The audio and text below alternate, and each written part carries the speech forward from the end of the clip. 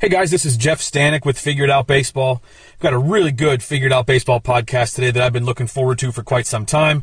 We've got a guest today that I've been trying to find a common time where we could get on a podcast for quite some time, probably more than a year, but we finally got him on here today. We're being joined by Deskahe Bomberry, who's the pitching coach and recruiting coordinator, as well as the mental skills coach at Sacramento City College, a junior college in Sacramento, California, part of the CCCAA, which is the California Community College Athletic Association. I'll give you a quick background on Coach Bomberry, or Coach Bomber, as people that know him would call him. I'll give you a quick background on him before we get into questions. He is from Sacramento, California. He played his college baseball at, see if I can pronounce this correctly, at Cosumnes River College, a junior college in Sacramento, California. Forgive me if I butchered that. He finished his playing career at Sonoma State, which is a Division II school in Rohnert Park, California. Again, another town that I might have mispronounced, and I am so sorry for just for that if I did. He started his coaching career in 1997 and 98, where he spent 2 seasons coaching at Eastern Kentucky University, a Division I school in Richmond, Kentucky. At EKU, he was the pitching coach recruiting coordinator, and while he was there, he also got his master's degree in physical education. He was then hired at Sac City in August of 1998, where he has been since. In his time there, he's had more than 50 pitchers, just pitchers, who have gone on to transfer to NCAA Division I schools. He's had 18 former pitchers sign pro contracts, 5 big leaguers just from Sac City. Pretty amazing. At Sac City, he's also a full-time instructor where he teaches classes in fitness, mental skills, and health. He has spent time coaching in the Cape Cod League, one of the most, if not the most prestigious collegiate summer league in the country. He also spent 3 seasons evaluating and helping to select USA Baseball's 18U national team. Coach Bomber, sincerely appreciate you being on the podcast with us today. Thanks for having me on, Jeff. I appreciate it. I hope it's okay that I call you Coach Bomber. I feel uncomfortable sometimes doing it, but with people I don't know, calling them nicknames. Feel free. Typically, Coach, I like to start with something from the bio that stands out. For you, there are a lot of places I think that would be a good place to start, but honestly, I would just like to ask about your tenure, basically, at Sac City. You don't see guys that stay in one place very often for as long as you've stayed at Sac City. What about the setup there, or what about the school, the team, and everything else has kept you there and has kept you from moving on? With all this success, I'm sure you've had other options throughout the years. What exactly has kept you there? I think there's a few reasons. Number one, I mean, you can't. You'd have a really hard time finding a better work environment than what I have. I'm in a really good place from the standpoint of I have basically complete autonomy. I can do pretty much what I want, when I want, how much of what I want. And so obviously after doing that for several years, you grow accustomed to that. And if I were to leave, I may not have that anymore. And so that's always been part of why I've stayed. When you look at the college baseball landscape, you look at tradition, and you look at history, you have a hard time finding a more successful college baseball program anywhere in the country at any level. And that's not to say that we're the best. I'm not saying that at all. But if you start comparing, win-loss record over the last, we've almost been playing for 100 years now, we're going to be really close to the top. The junior college level is so much different than the Division I level from the standpoint of the amount of time you get to spend with your players. And we have, I don't want to say it's an unlimited amount of time, but it's pretty close. We can really get in deep with the coaching. We can really get in deep with the relationships. And that would be something that would be really difficult to give up. And it's not, and I don't say that like Division I schools and Division II schools, and that they're not coaching and that they're not coaching hard, but they also have a bunch of rules that limit what they're able to do. And we don't have those restrictions. So when we're trying to help a player develop, we just have more time. We have more opportunities. And we can really put our focus into developing people, developing players, without, necessarily worrying about winning and losing. And trust me, we want to win as much as anyone, anywhere. But at the same time, if we don't win, none of us are getting fired. That's the beauty of California junior college baseball, is that, your coaches are either volunteers, who you're not going to fire, or they are faculty members. And, we have tenure. So they really can't be fired. So the security of it is a big part. There have been other opportunities. There's been some D1 opportunities that I just didn't think were right at the time. They weren't really what I wanted. I've had in the last 5 or 6 years, I guess, I've had interest from major league organizations. Some of those jobs I just didn't get, obviously.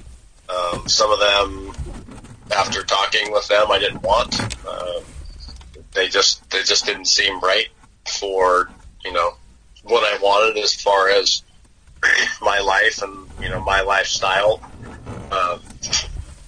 Ultimately, any job I take, if I were to leave, would have to be done in the best interest of my wife and daughter. If it was just me, if I was single and didn't have any responsibilities, it would probably be a different conversation. But that's not the way it is. They are priority one, and if something were to come up that we all agreed was the best thing for all of us, then something might change. But I don't know if that's going to happen, and if it doesn't, I'm okay with it. I don't. Would I like to do it? Yeah, I think it'd be kind of cool to see what I could do at a higher level. But my ego doesn't need me to tell people that I'm a Division I coach. My ego doesn't need me to tell people that I coach in professional baseball. Because ultimately my goal is to help as many players as possible and help them in any way I can. And so, that doesn't have to be professionals. It doesn't have to be Division I players. It's just people in general, and the other reason that I haven't really left is I like living here. I always joke that Sacramento is one of the more boring places to visit, but it's a pretty good place to live. My friends and family have a pretty small family, but they're here. My wife's parents are here. Her sister is here. We have a great support system here. So, another college job would have to be life-changing to give that up. And if it happened to be professional baseball, it would have to be a situation where I wouldn't have to move, because that's come up too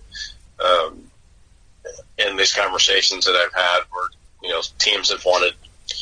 Part of the expectation would be moving to the spring training site, so you could be there in the off season. And I just don't think that that's something I would, at this point in my life, probably not willing to do. All of that is rare, I think. And not that one thing is right or the other thing is right, but people, there aren't, I don't think, that many coaches, especially who are this successful, who don't, prioritize moving up, going to a different level, or because of your ego, or just wanting to see what you can do, just trying different levels or trying something else out. And personally, I respect it a lot. For people that listen to this podcast, they've probably heard before that I've made some similar decisions in my life, not necessarily since I left college baseball. Most of my decisions from when I decided to leave until where I am right now have been because of my wife and kids and my family, and trying to put them in the best situation that they can be in, despite the fact that I might not be doing exactly, what I love to do day to day.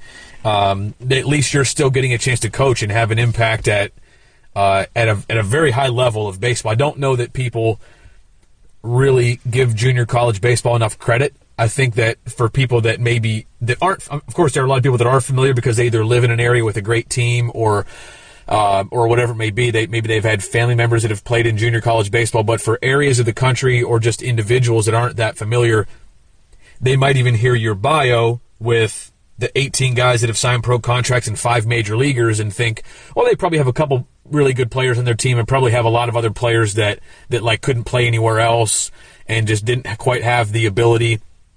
And we've talked about this on some other podcasts before too, but I'd like you to maybe just discuss that a little bit.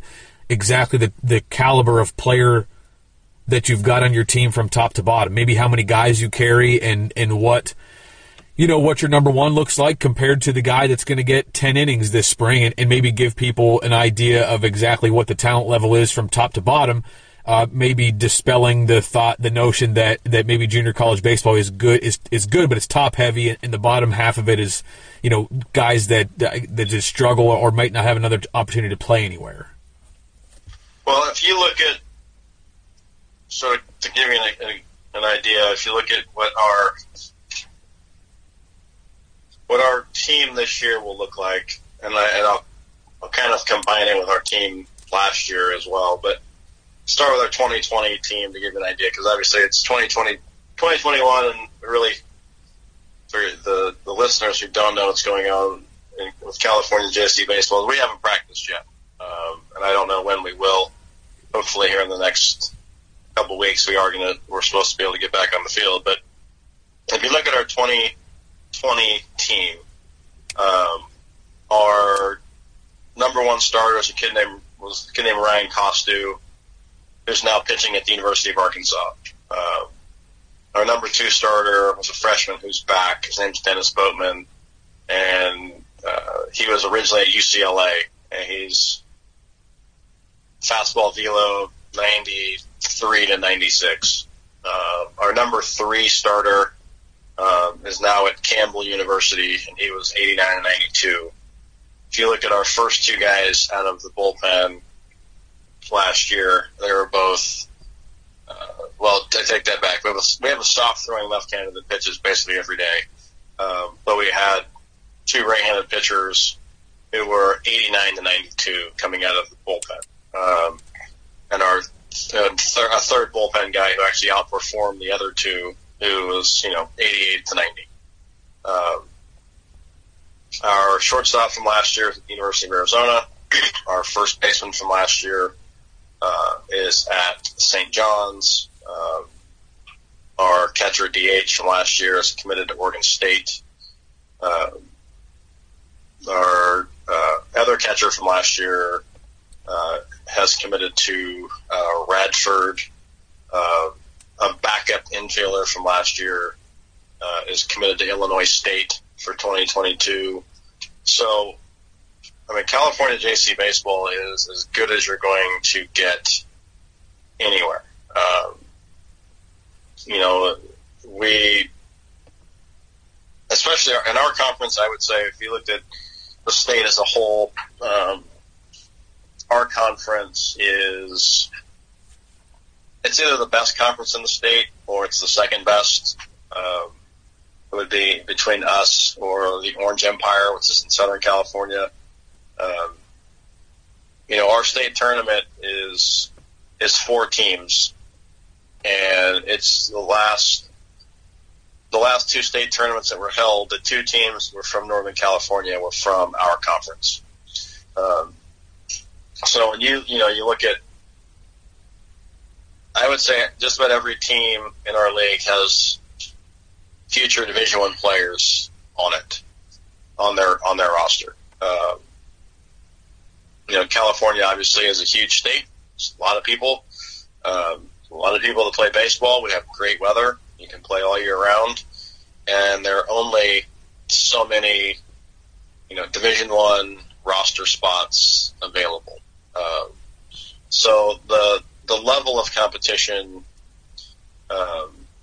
is really good. And our roster is we've always carried a lot of players going back into the 80s.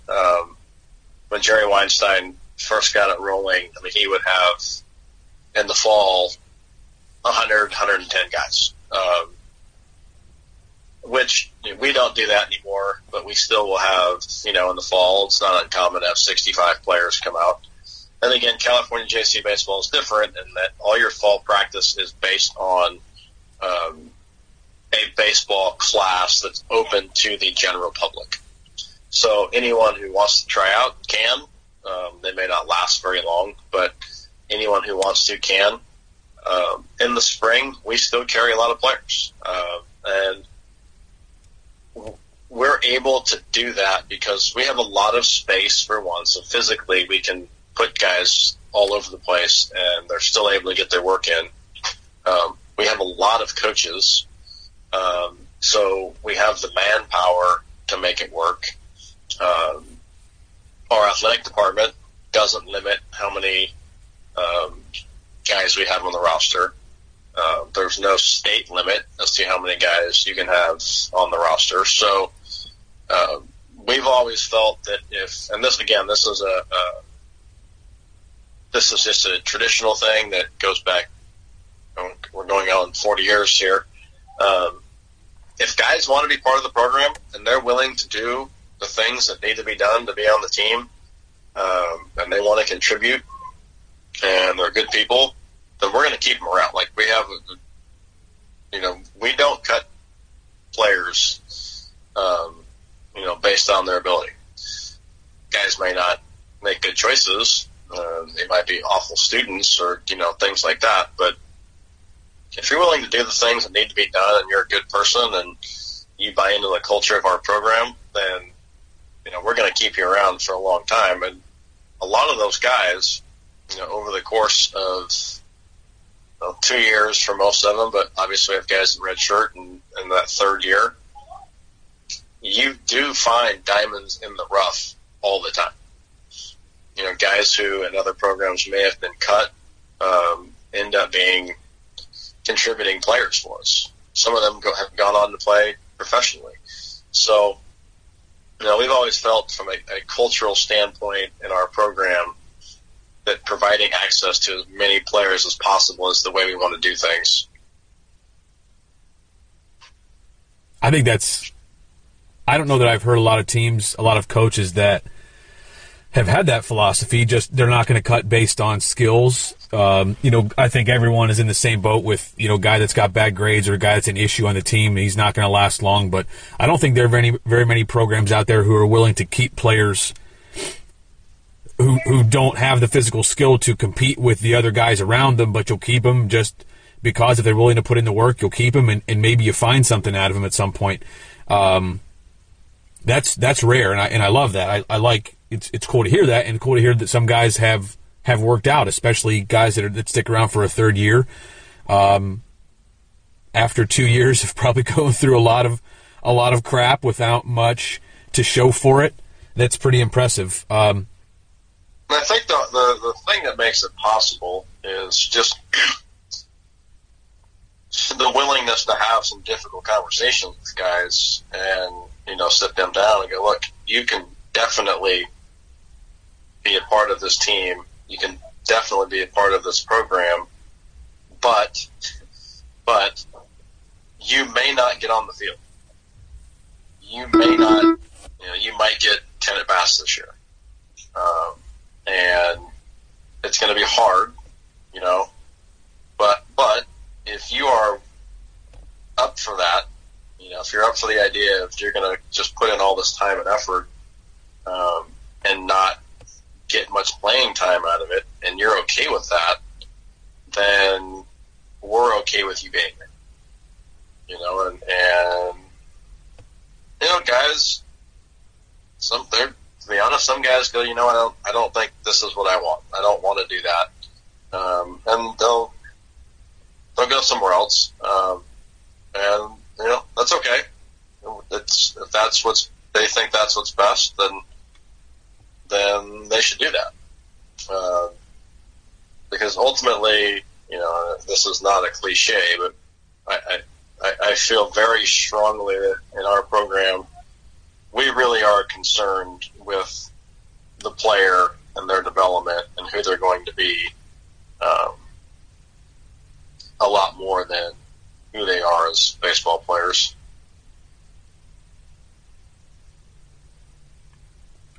When you're evaluating that, Coach, just the part of just what kind of people these guys are that you have, how do you do that? Because obviously you don't see a lot of these players until they show up on campus. When I say that, I mean you don't get to spend that much time around the guys before they're on campus for the most part.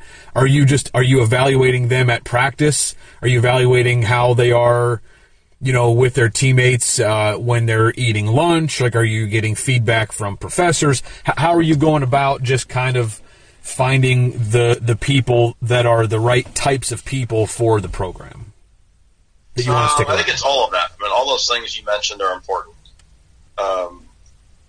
You know, if guys do well in the classroom, when they're in the weight room, you know, what does our strength coach think about them in the weight room?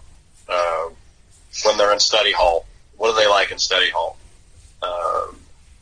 When they go see their peer or mentor, you know, what do they like? Are they going? I mean, are they making all their appointments?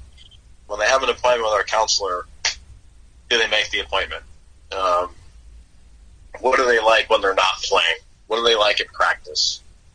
What do the other players think about them? You know, obviously, you're going to have players in your program who represent everything that you want from your program and from your players, right? The players that you trust the most, you know, the players that you would let house sit, you know, when you're out of town.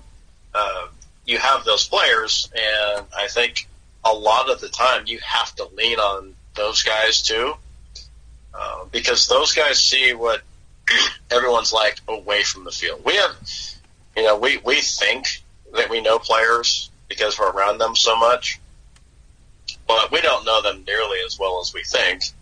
We don't know what they're like, you know, on weekends away from practice and away from the school. We don't know how they treat people away from school, because obviously when you're in the practice environment, the game environment, the team environment, you're going to have, most guys, a set of behaviors that you're going to have that make it easier to fit in, right? Some guys don't. Some guys just don't care, and that's okay too. Some guys are just themselves, and that's who they're going to be. But, you know, I think you can be fooled sometimes into how guys act around your facility compared to how they act in normal life. And I think relying on other players is really important as well as part of that evaluation. At the end of the fall, we do a peer review, and it's pretty brutal because of its honesty. You know, there's actually a question in our peer review that asks, if you could get rid of a player, who would it be? Wow. And we ask who just does not fit in the program. You know, and that doesn't make the decision for us, but that's also part of that hard conversation where you sit a guy down and go, look, man, here's the deal. You're this, this, and this, but your teammates can't stand you. And, you know, like, why is that? Why is it that 7 guys said that you shouldn't be on our team? You know, and so that kind of, you know, part of the decision-making process. But I think, I heard a few years ago, I heard Derek Johnson talking about what big league players are like and big league pitchers, and this makes perfect sense, but I've never really thought of it this way. He said the way players behave in their normal life away from the field is the way that they will eventually perform on the field. And I think there's, so much truth to that.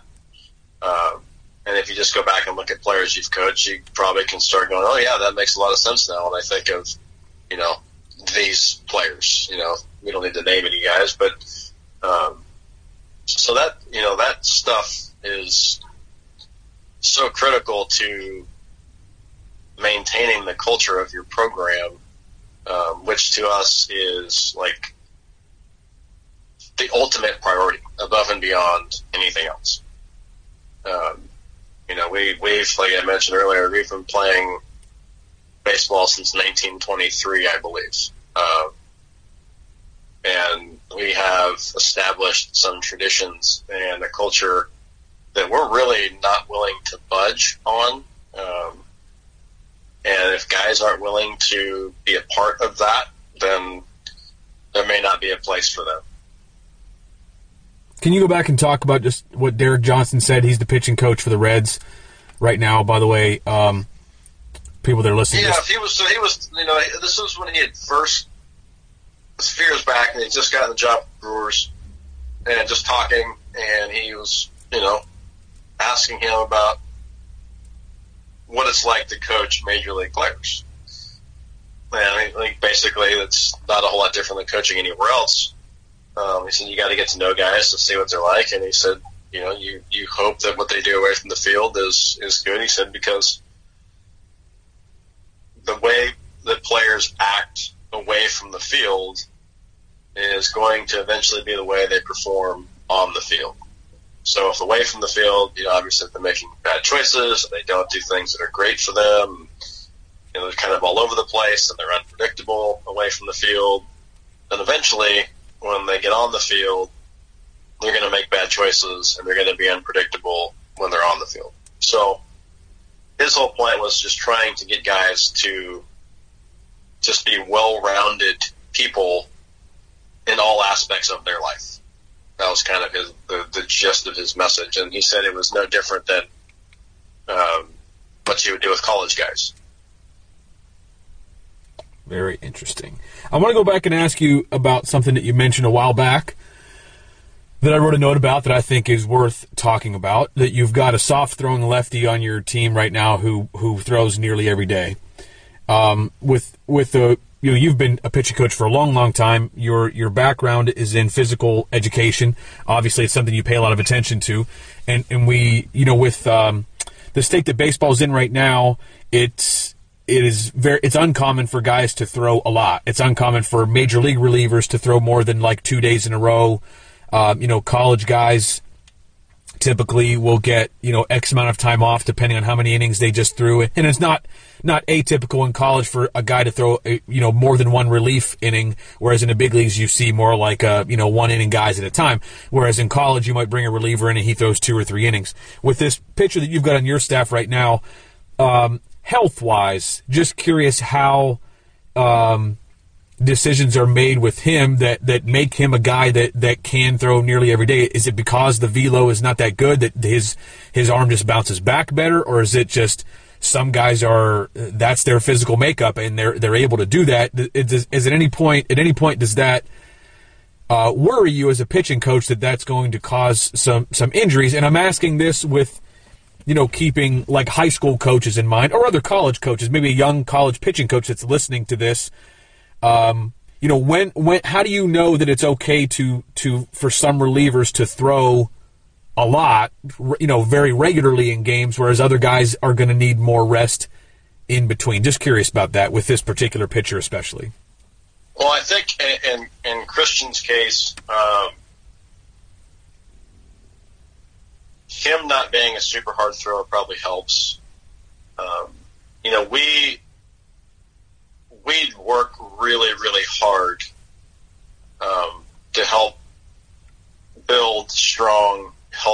arms, and then maintain those arms.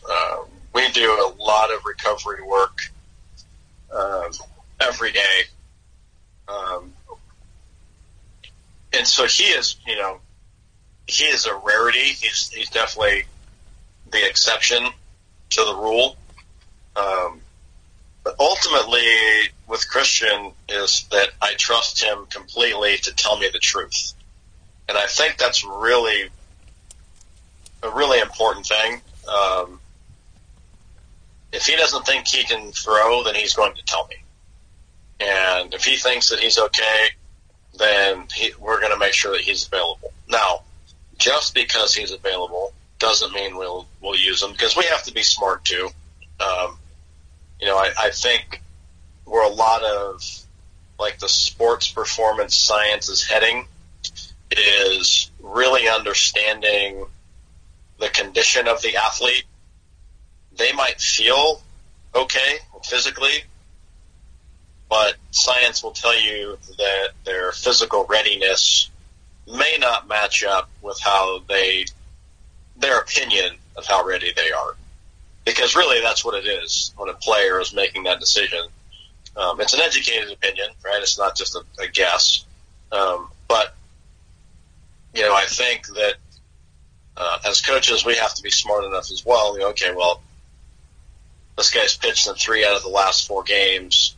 We're going to give him the week off. And ordinarily, I will go to a guy like this, and I will tell him before the week starts, like, hey, man, you're not pitching this week. No matter what happens, you are not getting in a game this week. And, if we lose on the Tuesday because you don't pitch, then that's fine. We can live with that. Because, it's very rare to go to a relief pitcher and have him say, I don't think I can pitch today. So, as coaches, I think we have to be responsible and say, yeah, you're probably right. Or go, hey, you're not pitching. I don't care how you feel or how you think you feel. And the other thing that, that I personally try to do is just watch them before the game. Watch them at practice. Like, what are you seeing with your own eyes? Right? Does it appear that they're laboring a little bit when they're playing catch? Are they shutting down their throwing program early? Those were all red flags. Did he immediately run over to the training room, after practice? I think that there are a lot of different ways to look at it. I think the other thing too that's really important, and I think we try to do a really good job of this, and I can't say it always works. I think this is important. So when you crank a guy up to get him ready to go into a game, and he's 100%, and he's all lathered up and game ready, you have to put him in the game. Because it's in our heads, and it's not smart, but in our heads, I think a lot of times we do that. You survive the inning, the game ends, he doesn't go in, and in our minds we're kind of going, oh, well, he didn't pitch yesterday. He should be fine tomorrow because he didn't pitch in the game. And that couldn't be further from the truth. Are the bullpen pitches as stressful? Obviously not. Do they take a physical toll? Absolutely, 100%. But I think that's something else to consider too, is when you have, like in this case, the kid we're talking about.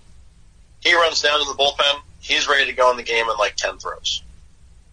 And I don't even mean like 10 down to a catcher. Like, he throws the ball 10 times. By the time you take a trip to the mound, tell the umpire changing pitches, he gets his 8 warm-ups, he's ready, right? But if you have a guy who needs to throw 25 times, and 15 of those are down to the catcher, well, that's different too, right? That's more work.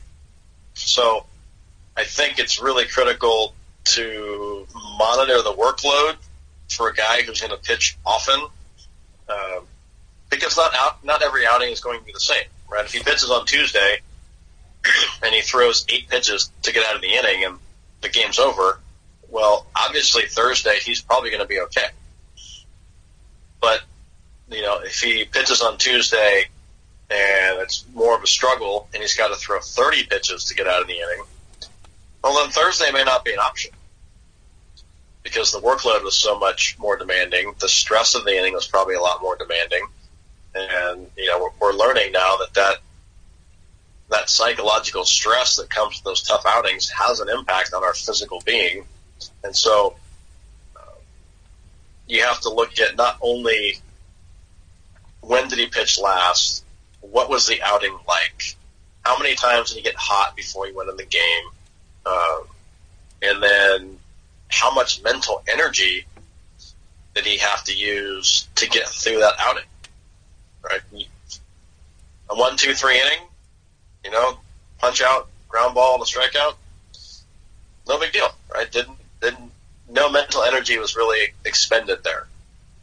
But, lead off walk, error, pop up, first, second one out, base hit, double play, whatever, you extend that inning and now all of a sudden, psychologically, he's going to be more taxed.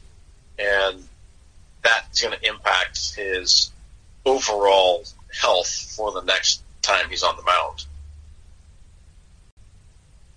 How much communication do you have with your players on a day-to-day, week-to-week basis, like you kind of just mentioned, going into a game, going into a week?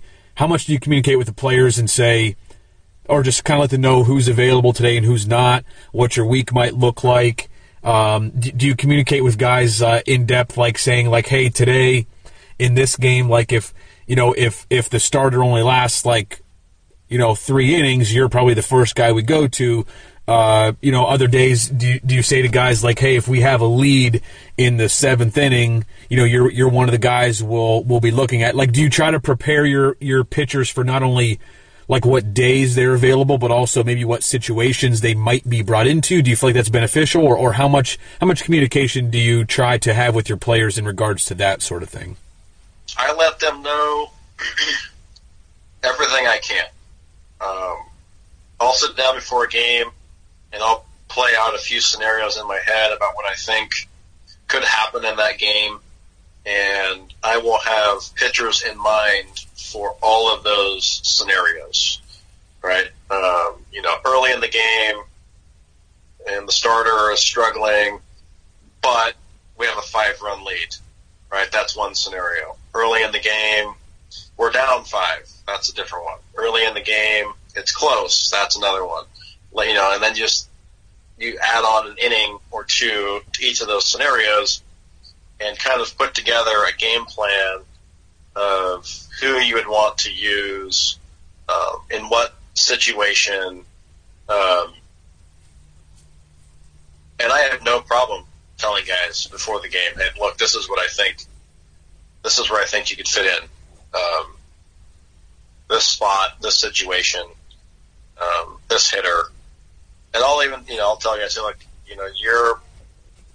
you're probably going to pitch if we have a lead before the 7th inning. If this is where you'll probably go in, and that'll get updated throughout the course of the game too. Go to guys and say, look, your window is kind of closed now, so why don't you go throw a bullpen to get ready for Thursday?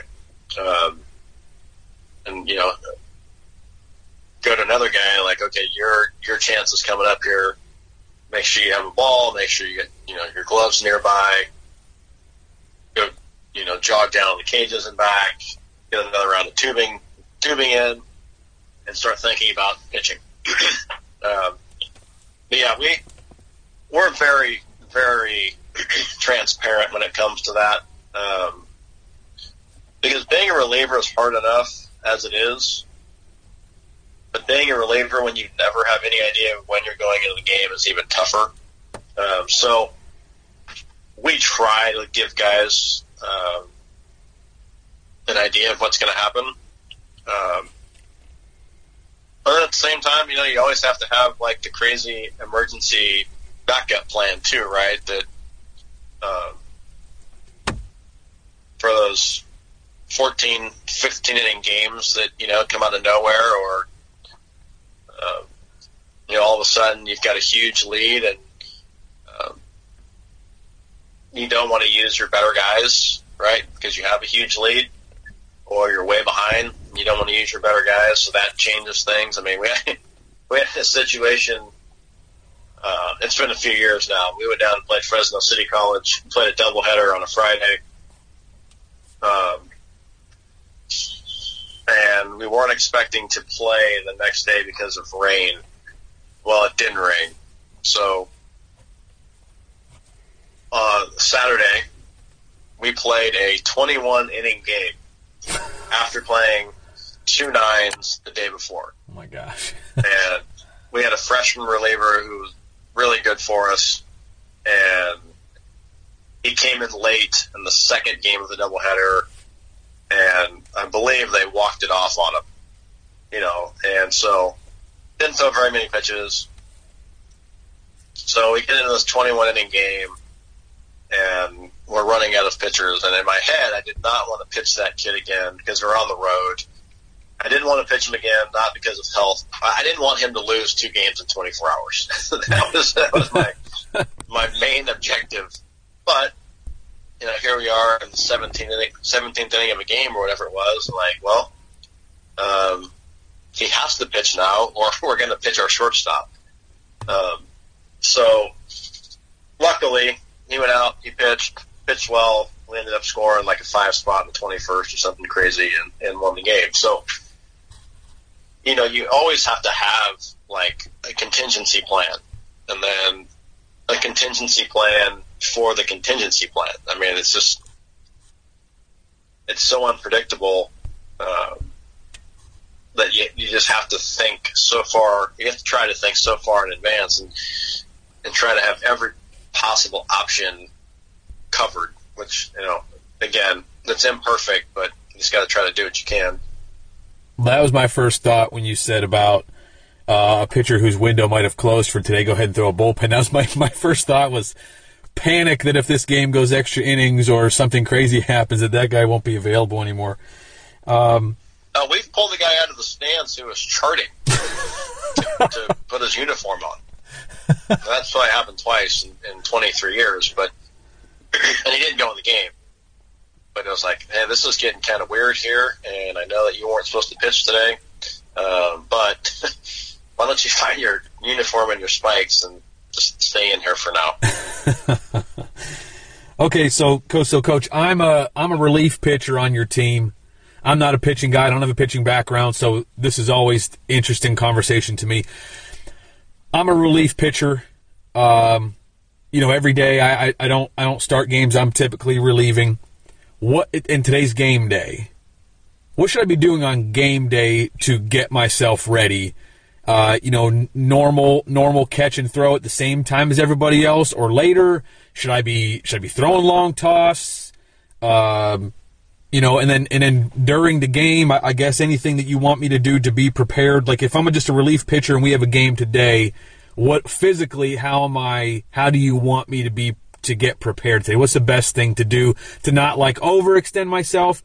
One of the things I just always thought of as a coach, and again, I'm not a pitching coach, is like it was strange for me to see relief pitchers like get a good catch play and a good long toss in. Like if they might pitch today, thinking like, well, they're getting hot now, they might have to get it hot again later. Like, is that just? Talk me through just what a relief pitcher should do on a game day, best thing, and how to get ready and why that might be the best way to get ready for the day. Well, I think for us, and I know that in professional baseball there's been a lot of debate in the last few years about this. I prefer our guys to throw early in the day. And the reason for that, and again, this is the philosophical thing. This is not necessarily science-based, because I'm sure that there's some sports scientists that will tell me that I'm crazy. But in my mind, every day is a practice day, whether you're playing a game or not. It's a day to improve. And so with that thought, if I'm a relief pitcher and on game day, I'm not throwing a whole lot. I'm not doing a lot of flat ground work on my game days because I might pitch later. You're limiting your opportunities to improve. Again, we look at things a lot differently than other programs, and I look at things a lot differently than other coaches. To me, everything that we do in our program is designed to help guys for where they're going to be next. So going back to what I said earlier, as much as we want to win, we want guys to develop more than that. So if guys are only having good throwing days on non-game days, it really limits the opportunity to improve. Now, everyone is going to handle that a little bit differently.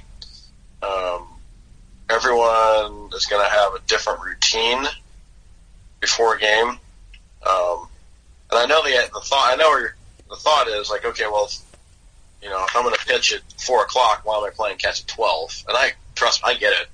I really do. But I also think that the way we do things in the fall is basically like that, right? If you think about your fall scrimmages, at least, for most places that I know of, in fall practice, everyone plays catch together, right? That's not uncommon. And then you have a couple hours that go by, right, because of other parts of practice, and then, okay, now it's scrimmage time. So now you end up in the same situation that you just described, where I played catch 3 hours ago, and now I'm going into the game, right? And so because you've already done it, for months in the fall, I think that your body is probably still prepared for that. And also you look at, I think this is too an important concept to look at in your postseason, right? And this is part of why we do it. In your postseason, you never know what's going to happen, right? Like our schedules can get really weird. You might have to play a doubleheader that you weren't expecting to play. In the state tournament, you might play a game at 11 o'clock, win that game, go back to your hotel for 4 hours, and then come back and play a night game, right? So all these things can happen.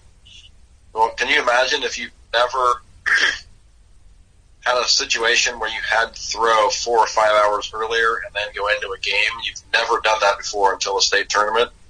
Like, that would be a really hard thing to try to do. So part of it is getting guys prepared for that situation.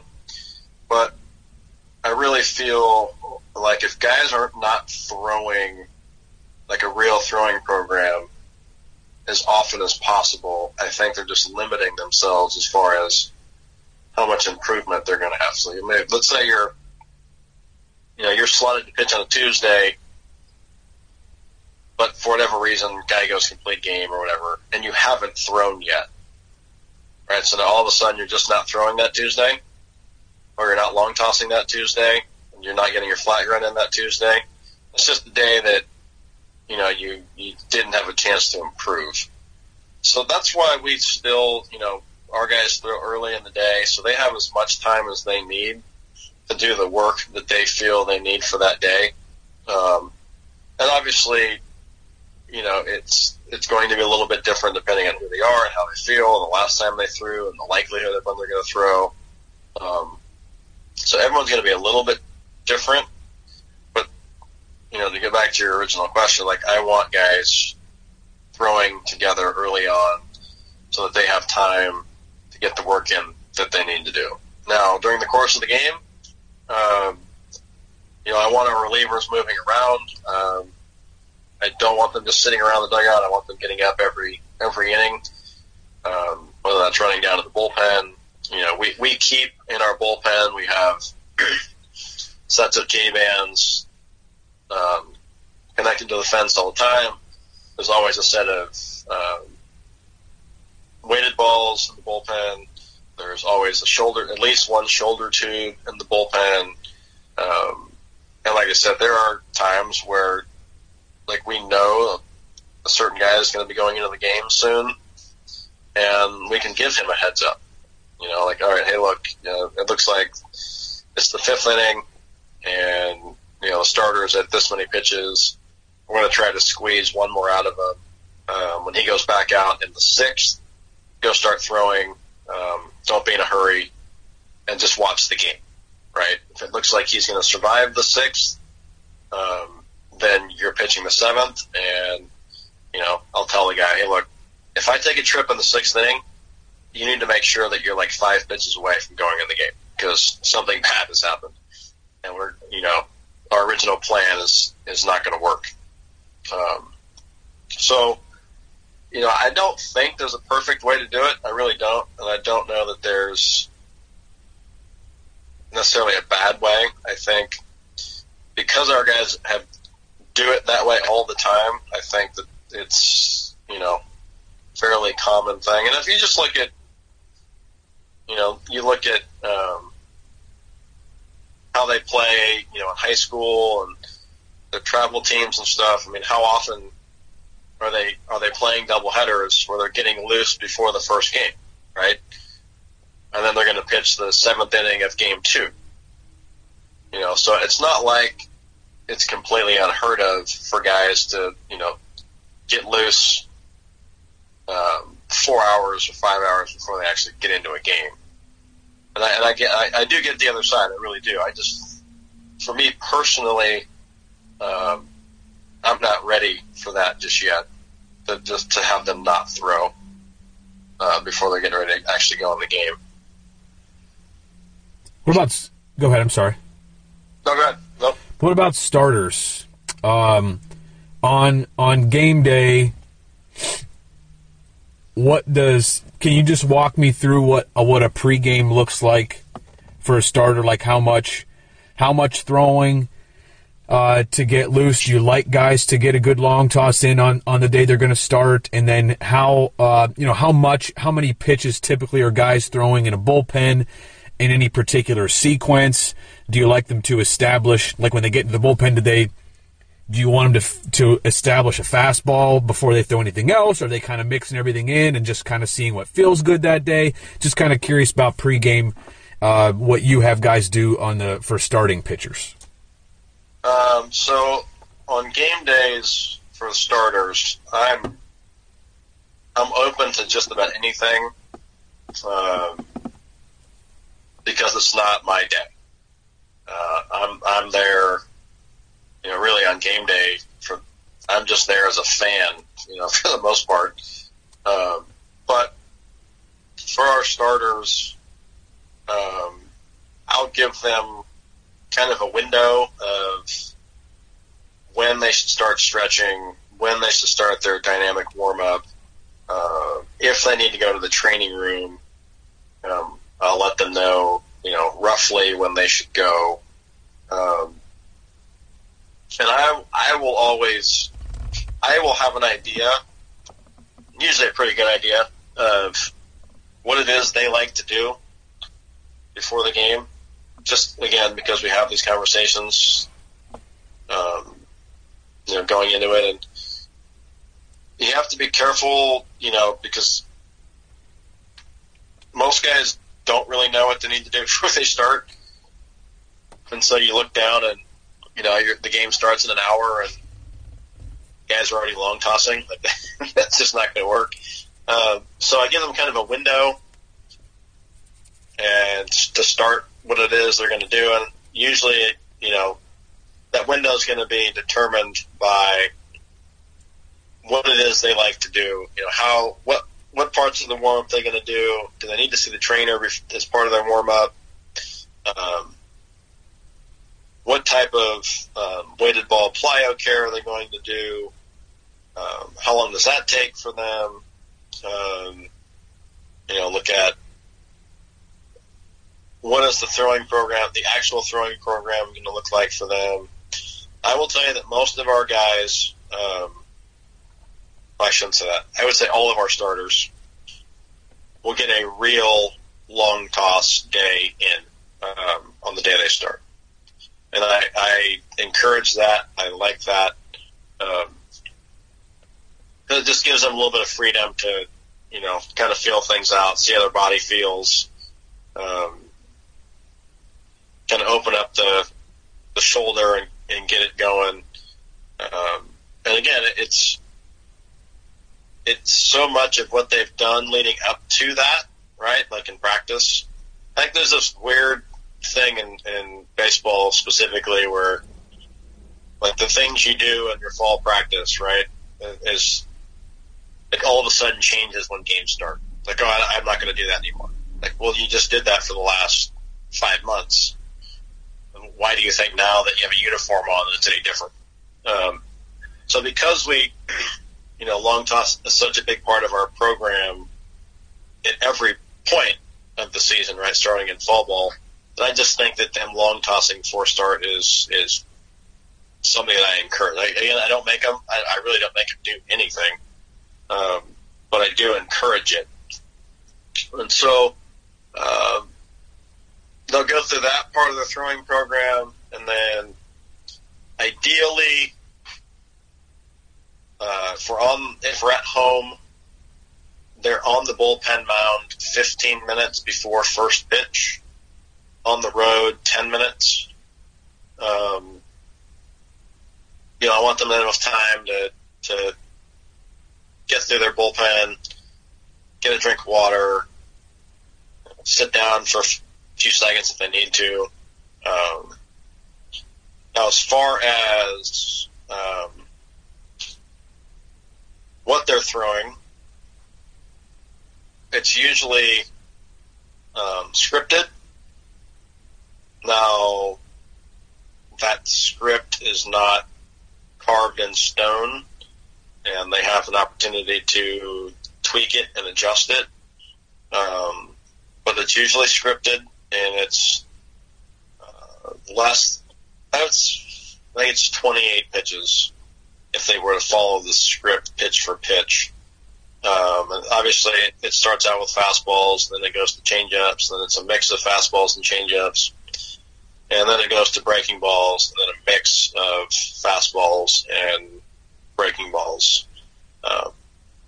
The reason for the script and kind of taking some control over that is being a mental skills guy, I don't like superstition. Now, there's a big difference between superstition and routine. Those are not the same thing.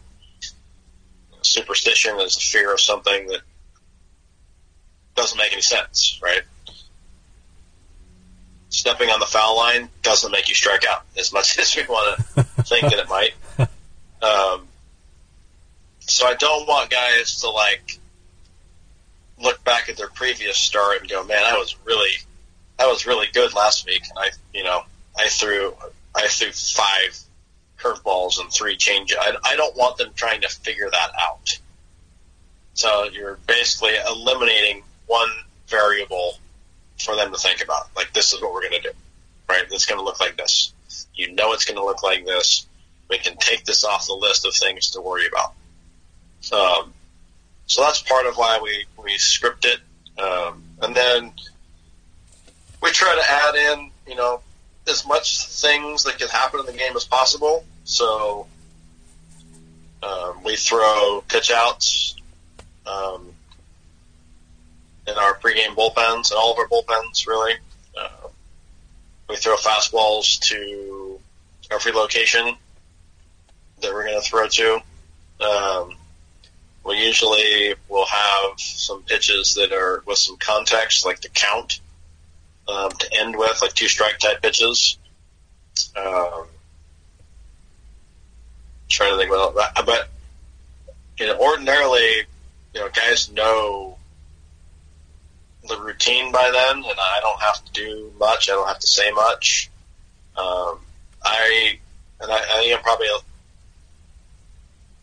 probably a lot different than most coaches when it comes to this, but I want other pitchers around when guys are getting loose for their bullpens.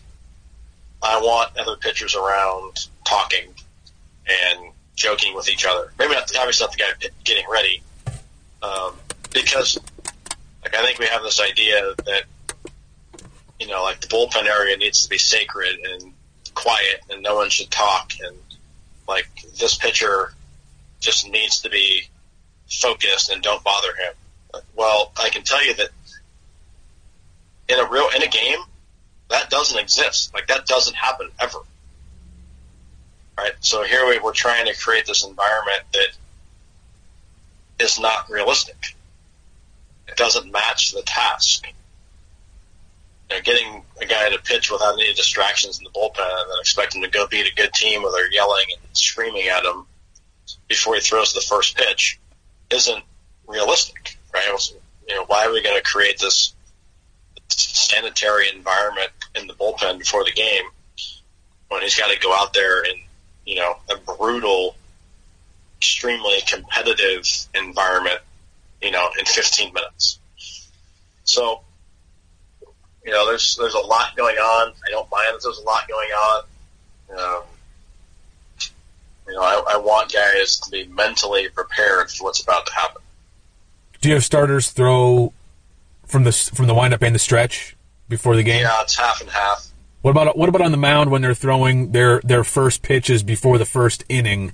Do you have guys throw from the stretch out there as well? Their last two pitches before they throw it down are usually from the stretch. Interesting. One of the last things I still have so many things I'd like to ask you, but I know we've been going for about an hour here. But the next question I'll ask, I guess we'll see how long this goes. How do you get pitchers to accept their role on the team?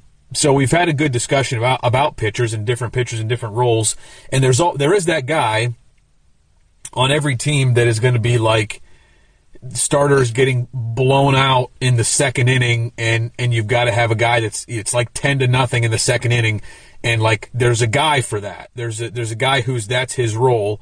He's going to hopefully come in and throw 4 innings there or whatever and have kind of a long relief outing, but he's not going to pitch in games normally necessarily that you have a chance to win. He's going to be like mop-up type duty. You know, there's the guy that you mentioned that, you know, that maybe the game is close in like the 8th inning, and you don't expect to have to use your better guys, not your down the line guys, but in the top of the 8th, you know, you guys score 7 runs, and all of a sudden instead of being like, you know, 3-2, it's now 10-2, and now you kind of again go to the, I don't know what you want to call him, but the guy who's going to pitch either when the starter gets blown out and you just need someone to cover innings, or it's late in the game all of a sudden and you've got a big lead and you don't want to use your quote unquote your dudes. You don't want to use your normal, like, you know, late inning relievers. How do you get guys in your team to accept their role and to be the best that they can be in that role? And I wanted to talk about the mental skills side with you. I don't know that we'll have the time, but this certainly plays into the mental skills side of things. How do you get guys to accept their roles? It's pretty easy for a guy to get to to accept the role of being a number 1, number 2 starter. Usually closers are guys that really like their roles. And I don't think that, you know, sort of what Major League Baseball would call like setup guys, I don't think, you know, they usually have issues with their roles, but there's a lot of other guys on the team that they're going to pitch from time to time and not in those major roles. What's the conversation you're having with those players, Coach, to get them to not only accept it, but to try to excel in that role and hopefully have some success in that role that might not be as important on paper, but you and I both know that if a guy's pitching in any scenario, it's important in one way or another, even if the importance is, hey, you've got to come in and eat up some innings here so that we can save other guys that need to be saved for a closer game. That's still important, whether or not it feels important to the guy. You know, we look at it from one, going back to what we talked about earlier, like you need to have these conversations early on, right? These are not easy conversations. Every guy you have at some point was a starter, you know, and was the guy, right? And so now all of a sudden, that's not the case. And so we start prepping guys, not individually, but as a group, early on in the fall. Like, hey, guys, look, I'm sure you've noticed, if you look around, there's a lot of really good players here. There's a lot of really good pitchers here. And the role that you've had in the past on your high school team, that may not exist for you here, right? You may be the guy who is the fifth infield. You may be the guy who is the 10th pitcher. And so one of the message, and I think this is important, everyone on the team has the exact same job. That's to help the team win when the game starts.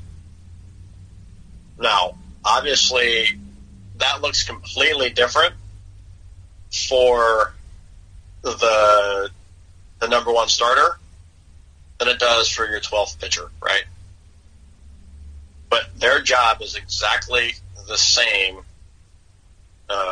regardless of role. Help the team win. Now, that 12th pitcher, if he's pitching on Tuesday in that blowout situation that you mentioned, he might be helping the team win on Thursday.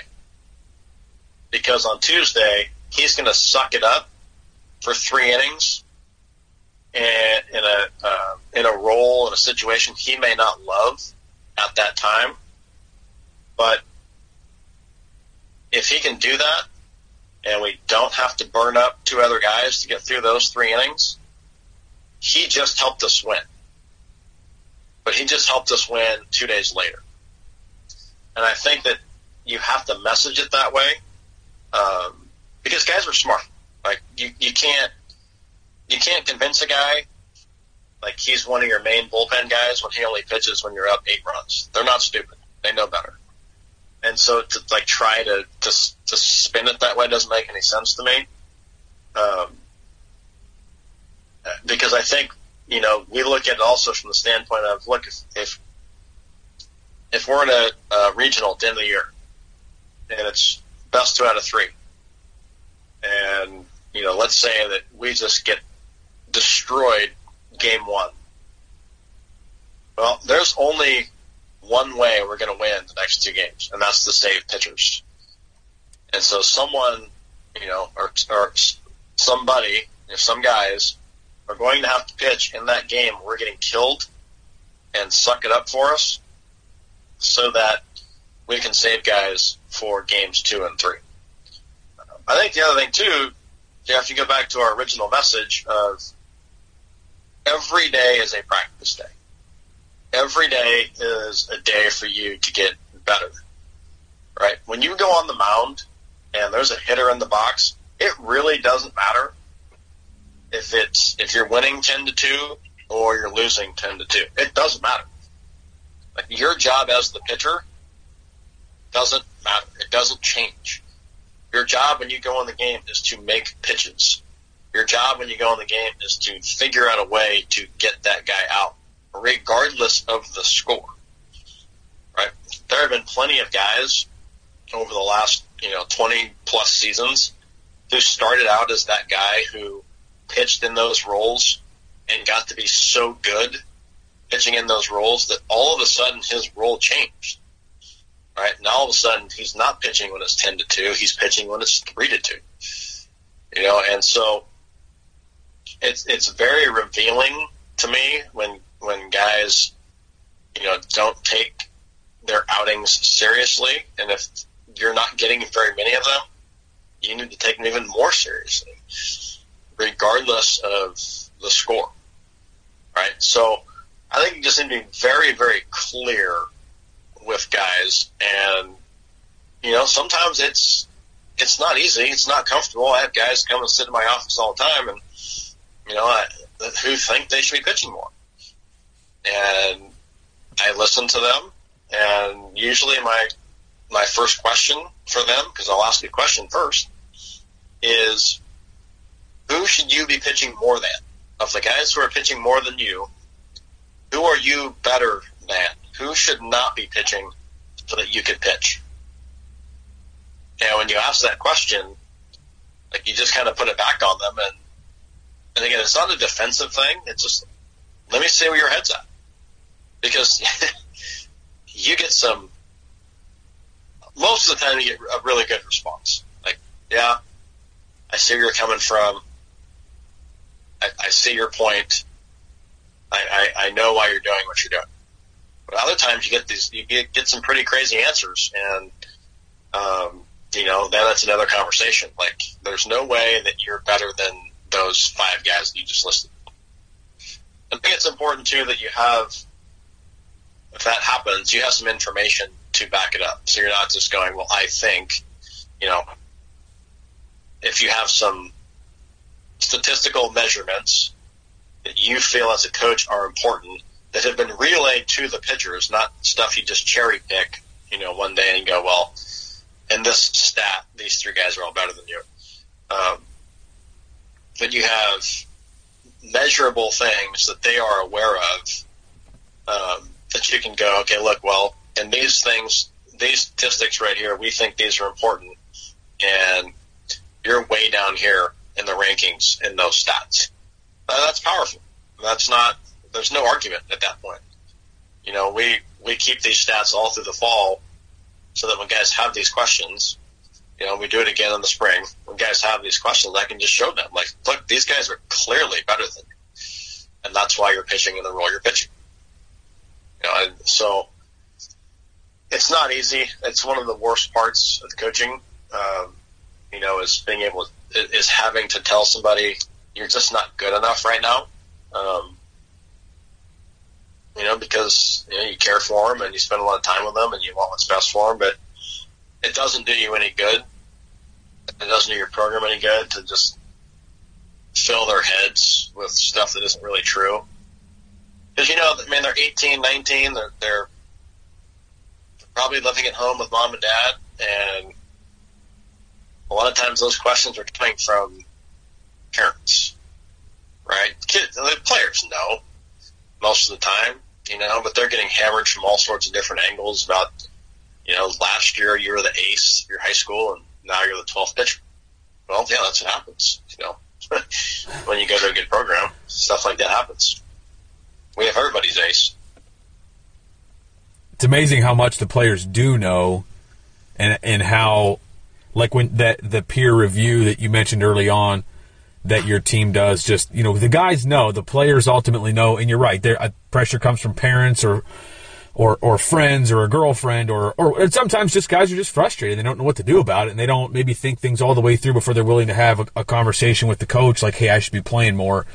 And they're all great questions, and the way that you handle these things, all the things we've talked about, I think has been there. It's phenomenal. I love, that's why I really like talking with pitching coaches, especially because it's not something that's not my background. And I love hearing from you and kind of the way you handle different situations. And, if I have a chance to go back into college, or maybe someday I decide I want to go, take a high school head coaching job again or something like that, I like learning these things. I think it's important no matter what level people are coaching or how they're involved in baseball. This is Descahe Bomberry, everybody. He's the pitching coach, recruiting coordinator, and the mental skills coach at Sacramento City College, a junior college in Sacramento, California. And, Coach, I'm sorry that we didn't get into mental skills today, which is something it was kind of on my list the whole time of I wanted to get into that, but it just didn't fit in. There were so many other things we were talking about, but this has been a tremendous podcast, and I want to just put it out there to you that I'd love to have you back for another one, because there are several areas that I have written down here that I wanted to get into that we didn't, and with someone of your knowledge and experience, I'm sure there are 100 other things that we could get into, but I sincerely appreciate your time today as you inch closer to your season. I know you have a lot on your plate, but to take this amount of time out of your day to be with us on this podcast means a lot. So thank you so much. Yeah, no problem. And again, I'll be more than happy to hop on here again with you. With I'm sitting in my living room right now teaching class. So as of right now, I have a lot of time on my hands, unfortunately. But I would be more than happy to hop on again. And, if your listeners have any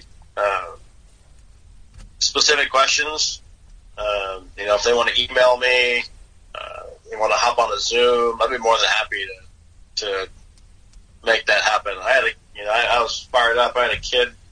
I guess it was probably in December or January. D2 school in Florida, I just emailed me out of the blue and said, "Hey, can I call you and talk about pitching?" Yes, 100%. Let's do it. So I'm always willing, and if someone has questions, I've been doing this for a while, and I feel I'm at a point now where I need to be like helping the young coaches. I need to be giving back to the young coaches because I was very well taken care of as a young coach, and I think it's kind of our duty to give back when we can. Awesome all around. How can somebody reach out to you? What's the best way to contact you, through social media, via your school email, or what's the best way? Probably the school email is the best. That's the one I get the quickest. But I'm on Twitter and Instagram and the whole deal. So any of those ways will work. Really outstanding. Thanks again, Coach. I want to wish you the best of luck. I hope you have a chance to play again this spring, but best of luck with whenever you're back on the field again. Thanks, Jeff. I appreciate it.